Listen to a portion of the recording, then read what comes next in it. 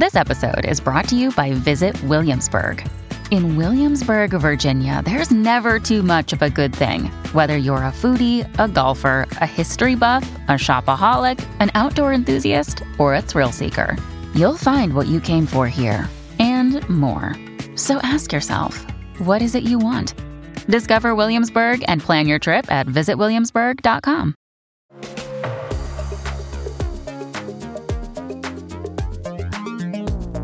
Welcome to I'm So Obsessed, where we get the inside take from actors, artists, and creators on their work, career, and the things they obsess about. I'm your host, Connie Guillermo. Roland Emmerich kind of scoffs when I ask him what he thinks of his nickname as the Master of Disaster. That's because the screenwriter and director, who's brought some of the best-known sci-fi/action/disaster movies to the big screen, including Stargate, Independence Day, Godzilla, and The Day After Tomorrow, doesn't think of his movies as disaster flicks.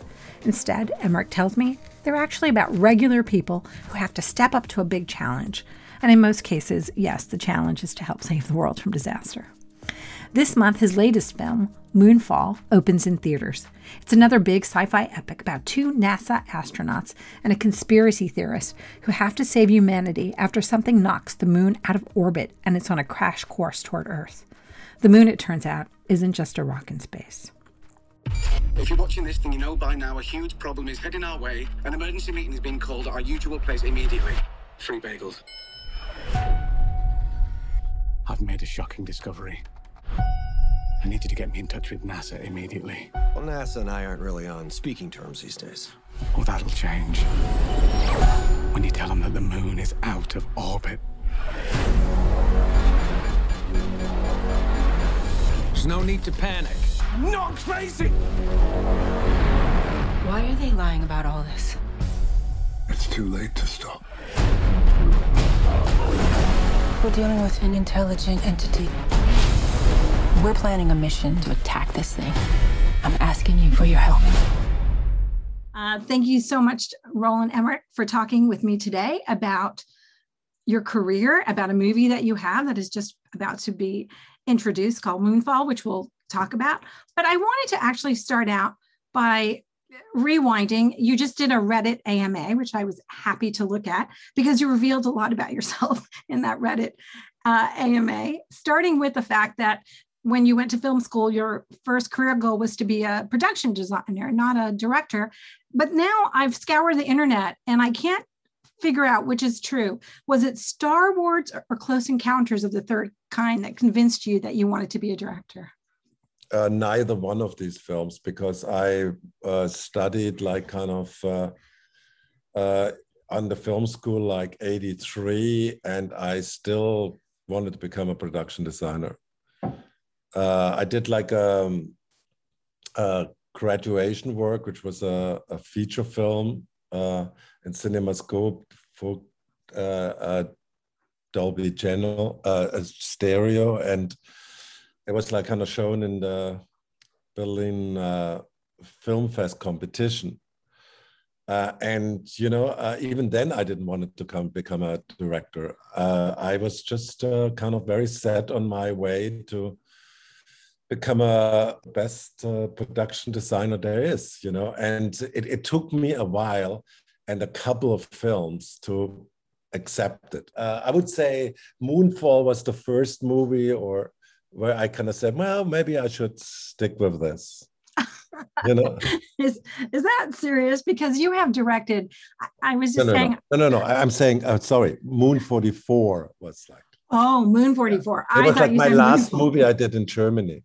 Okay. It was my last movie in Germany. Okay, fair enough. Because you have directed some very notable films, and I'm a movie buff. I'm not a film critic. So I just like going to the movies to see movies. And I realized that I have seen a lot of your movies, which I'm sure a lot of people tell you, but actually I really have seen Universal Soldier, Stargate, Independence Day, Godzilla, The Day After Tomorrow, Independence Day Resurgence. You also did, in addition to sci-fi, 10,000 BC, which I guess that falls into historical dramas, along with The Patriot and Midway. Not quite sure.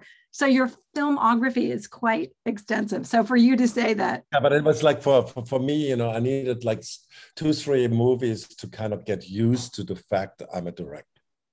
It was just like kind of, I was very, strict about that too, because I always had the feeling, I had a lot of respect of other directors. You know what I mean? Yeah. And I kind of just like said to myself, should I be one of them?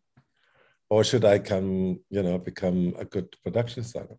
Wait, so now looking back at this amazing career that you have, did you make the right call? No, it's like I think I'm very happy now that I took that route. I'm only like kind of amazed how our industry has like kind of changed over the years. It's incredible how much when you come like 89, to America, end of 89, and compare it to today, it's like kind of a totally different kind of world. Is it that way because of how movies are being funded and made? Because I know you are very, your latest movie was independently produced. Well, it's just like kind of nobody wants to do original stuff anymore.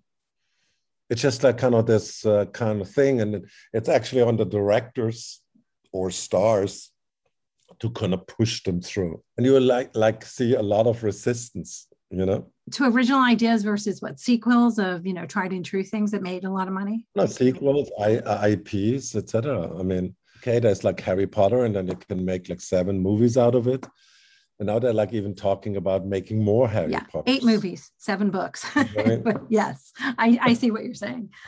Okay, well, so Moonfall is a project that you conceived of. And it took a while to bring to screen. As I say, I read someplace it's one of the most expensive films that have been made independently, and that you were able to do that through the sheer power of how you were able to raise interest and capital to bring it to market. Well, it's like exactly that, the studios don't want to make movies like that anymore, because the movie was originally at Universal. They constantly said, oh, let's do this, let's do that, and I had like actually a quite clear idea what I wanted to do. I had like kind of done my first independent film with Midway, which was like 100 million or 110 million. And so I kind of said to myself, why not like doing a Moonfall also like that? Even it's 140 million. But what's really the truth is, you have then 140 million, and then you learn, 10 million for has to be included for interest, and then 2 million for completion bond, and then keeps going, and then this one, the absolute amazing thing was. We had like $5.6 million in COVID costs, which you all have to absorb. And then like your schedule shrinks and shrinks and shrinks. And at the end, it was like only like 61 days where I could shoot this movie, Well, it is incredible that you were able to bring it to market after shooting during a pandemic. But I also listened to you and I'm kind of depressed because if you can't get a budget approval for movies, and as I said, you have an amazing catalog of films. What does that say? Well, yeah, that's what I'm saying. It has like changed. I would say in the last 5, 6, 7 years. And I'm not like somebody, who wants to really work for streamers, because I'm so used to my own independence. That I'm. Look, I'm a final cut director, so why should I give that up? Well, so is that why Moonfall is going to the theaters as opposed to you selling it or distributing it through? Well, yeah, I can sell this movie to streamers or to a streamer, because it's like was sold based on theatrical release. You cannot all of a sudden change that. And you have like 100 partners helping you to do this movie, and it's all like kind of coordinated. And because Centropolis is, let's say, somewhat a studio, in that case, it's like four or 5 people. and you have like kind of full freedom, because first of all, you don't have no overhead, or it's minimal. And, and you can do what you want, So you have said recently that the pandemic has accelerated those streaming, and that the theatrical experience, which I know that you obviously endorse and support might not come back. I mean, do you think people will go back once we get whatever handle? I hope so, but nobody knows right now. So Moonfall was definitely, I mean, I watched it on my small television, but is a big movie experience. You've been fighting, if the rumors that I read on the internet are true, for several years to make this movie. Why this movie? Why now? Look, whenever you have a movie script, you want to make it. That's the first thing. And I had this like kind of misfortune, you know, to sell it to the wrong people. And they were like sitting on it, and I wanted to kind of make it. And then we like kind of figured out, you know, like courageous as we are, to say, let's go out there with this big movie and try to finance it, and we were successful. What is this story? I mean, I know what it's about. Like I said, I saw it, but why don't you tell us, what is this movie about? Well, it's like you know, it's a movie, you know, where the moon all of a sudden falls out of orbit, you know, and in 3 weeks will crash into Earth. And we find out through that the moon is not what we think it is. Meaning NASA is involved, some conspiracy theorist is involved. Everybody, you know, wants to stop this, what's happening. And at one point, you know, in the middle of the movie, the 3 main characters go up into space and then inside the moon and try to stop this.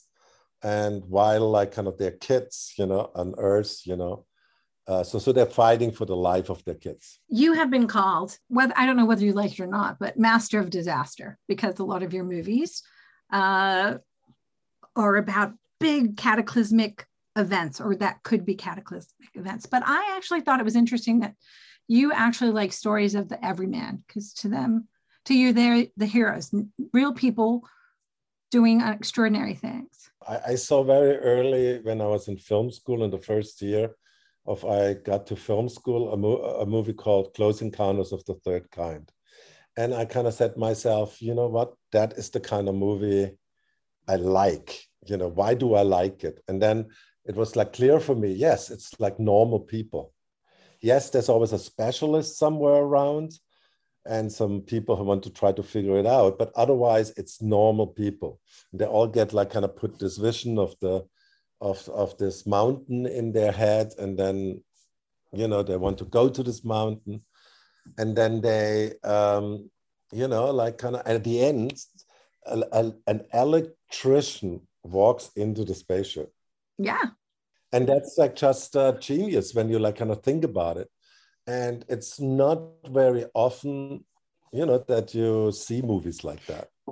Either it's like some young magicians or some superheroes galore, or I mean, it's like they in every movie they put like there were like kind of 3 Spider-Man. Oh, now let's get the other 2 back.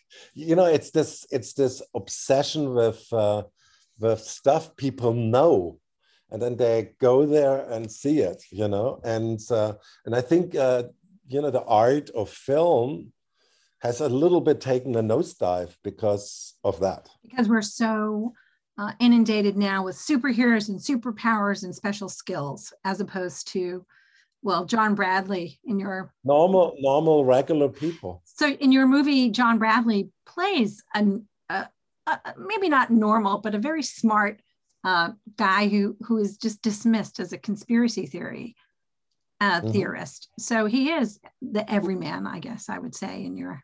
Yeah, he believes, you know, with like kind of the 2 other leads, you know, they're like astronauts. One gets like fired from NASA, etc. But John Bradley is probably the favorite character of everybody because he is the everyman and he has these crazy ideas and they come true too. Yeah. I mean, it's not like kind of that he was that wrong. Yeah. He was only wrong about the aliens. He's But that's the only thing he was wrong about. okay, well, we can't give away spoilers because the movie hasn't come out yet. But I did appreciate that he is an everyman that a lot of people can relate to. Someone who's very passionate and is very committed to what he wants to believe and study and knows what he's talking about, but nobody will take him seriously, which is kind of a metaphor for maybe a little bit of what we're living through today when it comes to science. Is Hollywood helping or hurting? Well, Hollywood is not really helping much because there's not much critical movies about. There's no, remember like kind of the China Syndrome? Absolutely. You know, which was like kind of this movie which had so much impact, you know, on the whole danger of nuclear plants, you know, and that really changed something, that changed people's minds. And where's the China Syndrome of today? I think people have become kind of immune to the reaction, right? You had The Day After Tomorrow, which was an early movie about superstorms and climate change.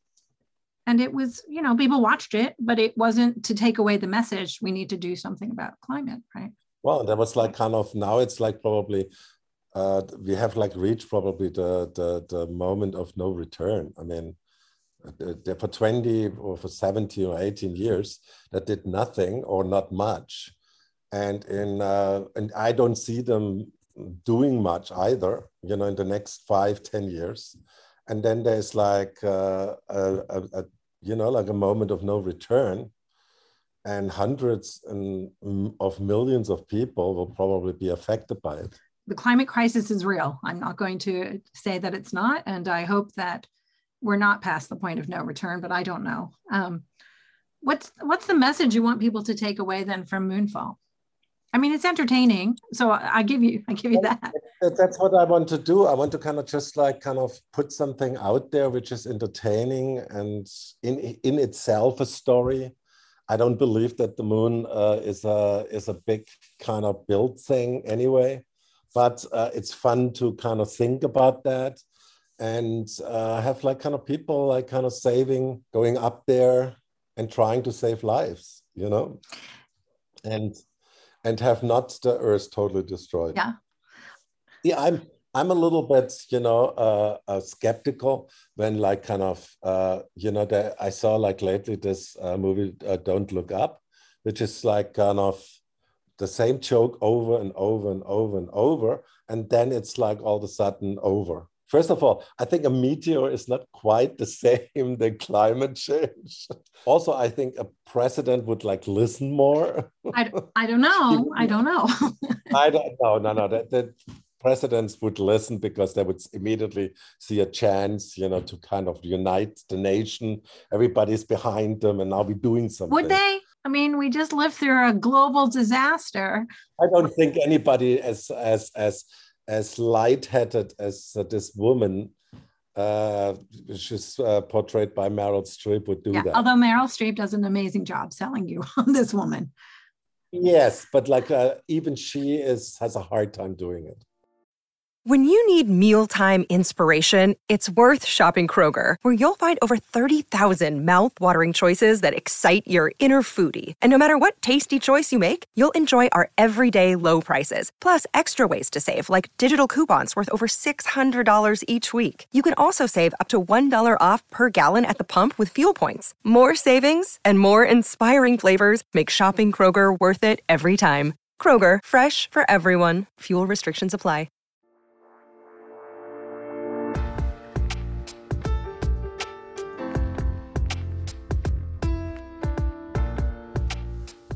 Because this podcast is called I'm So Obsessed, I need to ask you, Roland Emmerich, what are you obsessed with?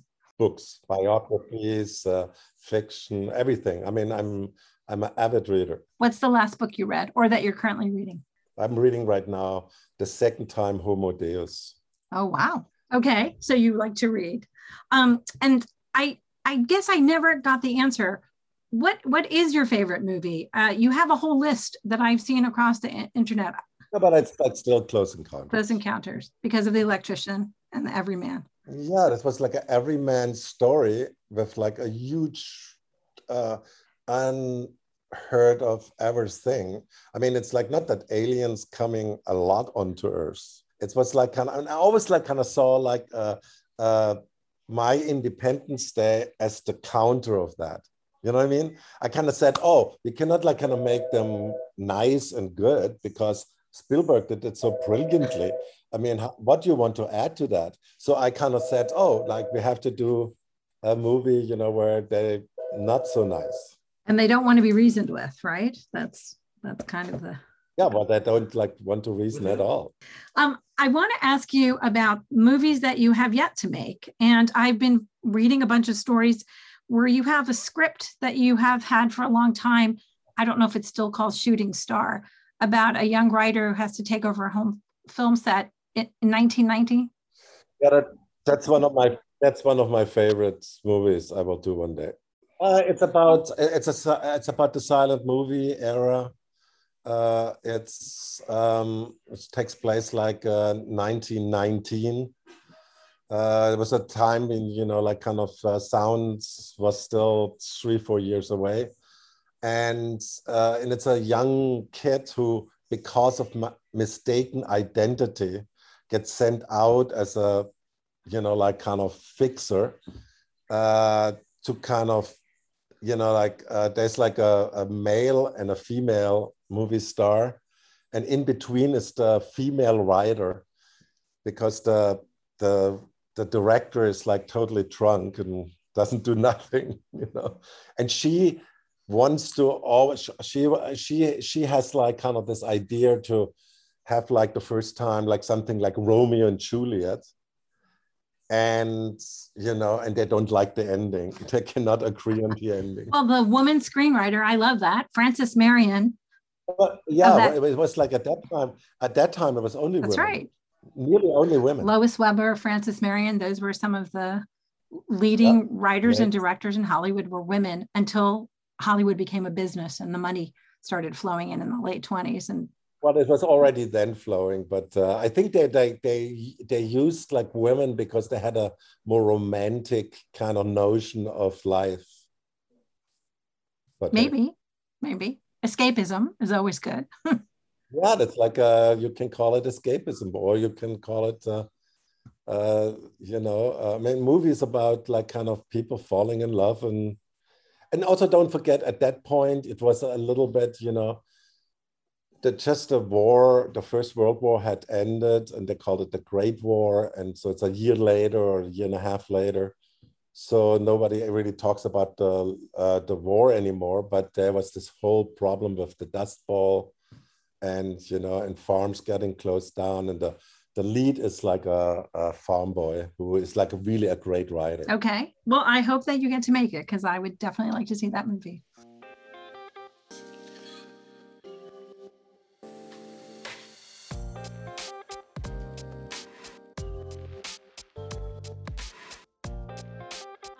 What is your favorite piece of technology? The computer. If you could have any piece of technology invented just for you, what would it be? A machine that can sleep longer. A machine that lets you sleep longer? No, lets me sleep longer. Okay, maybe something with time then. Because I'm a little bit like the oldest teenager, you know, because I'm like now 66, but I still can sleep forever. Okay. I looked up a lot of stuff, as I say, on the internet. You can't believe everything you read on the internet as being true. Is Anonymous your favorite movie that you've done? Yes. And Anonymous, for people who don't know, is about the Edward de Vere. It's about the only conspiracy I really believe in. You know what I mean? It's like, it's the only conspiracy I believe in, that Oxford wrote Shakespeare. Edward de Vere, who is the 17th Earl of Oxford, wrote the Shakespeare plays. Exactly. And this country pumpkin was not able to write stuff like that. Although some people think Christopher Marlowe is also in contention. No. It's pretty proven that it's like Oxford. There's so much stuff out there, and it becomes more and more like kind of fight between Oxford and Stratfordians, they call them, you know, the people who I believe in the man from Stratford, and other believe in things. And they always like accuse each other, like kind of certain things. And Oxford, was just a genius. And he was like a guy also who blew away all his wealth. He did. He was definitely, what would they call him? A Renaissance man of the time. Exactly. Yes. Okay. Also, one of the favorite scenes in your movies is in the first Independence Day when Will Smith drags the alien in the salt flats and says, and what the hell is that smell? Is that your favorite scene for sure? Well, it was like kind of, I always like kind of felt that scene is like why we hired Will Smith.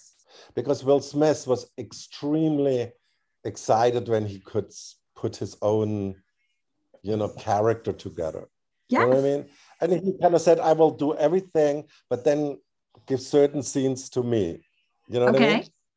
And that was the scene where he was like, I think the funniest. Well, he definitely, I'll just say, when he punches the alien and says, welcome to Earth. Yeah, it starts with that, but like when he punches the alien, says, welcome to Earth, but then he schleps this alien, which is like out in a way, and it's like just I always like kind of felt this was the funniest moment for me in Independence. Wait, so did he come up with Elvis has left the building, or was that you? No, that's like was always like. Oh, okay. Well, that's a brilliant line. So points to you for that line. Okay, your favorite director, Steven Spielberg? Yes.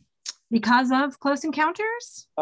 Because maybe of Close Encounters and all the movies he did since then. He's like, I think he's the only true genius in our world.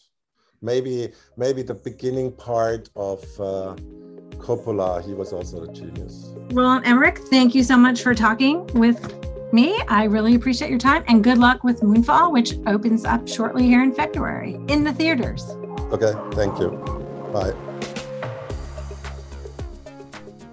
Thank you, Roland Emmerich, for talking with me. And thank you all for listening. We hope you'll take a moment to subscribe to I'm So Obsessed on your favorite podcast app. Until next time, be safe.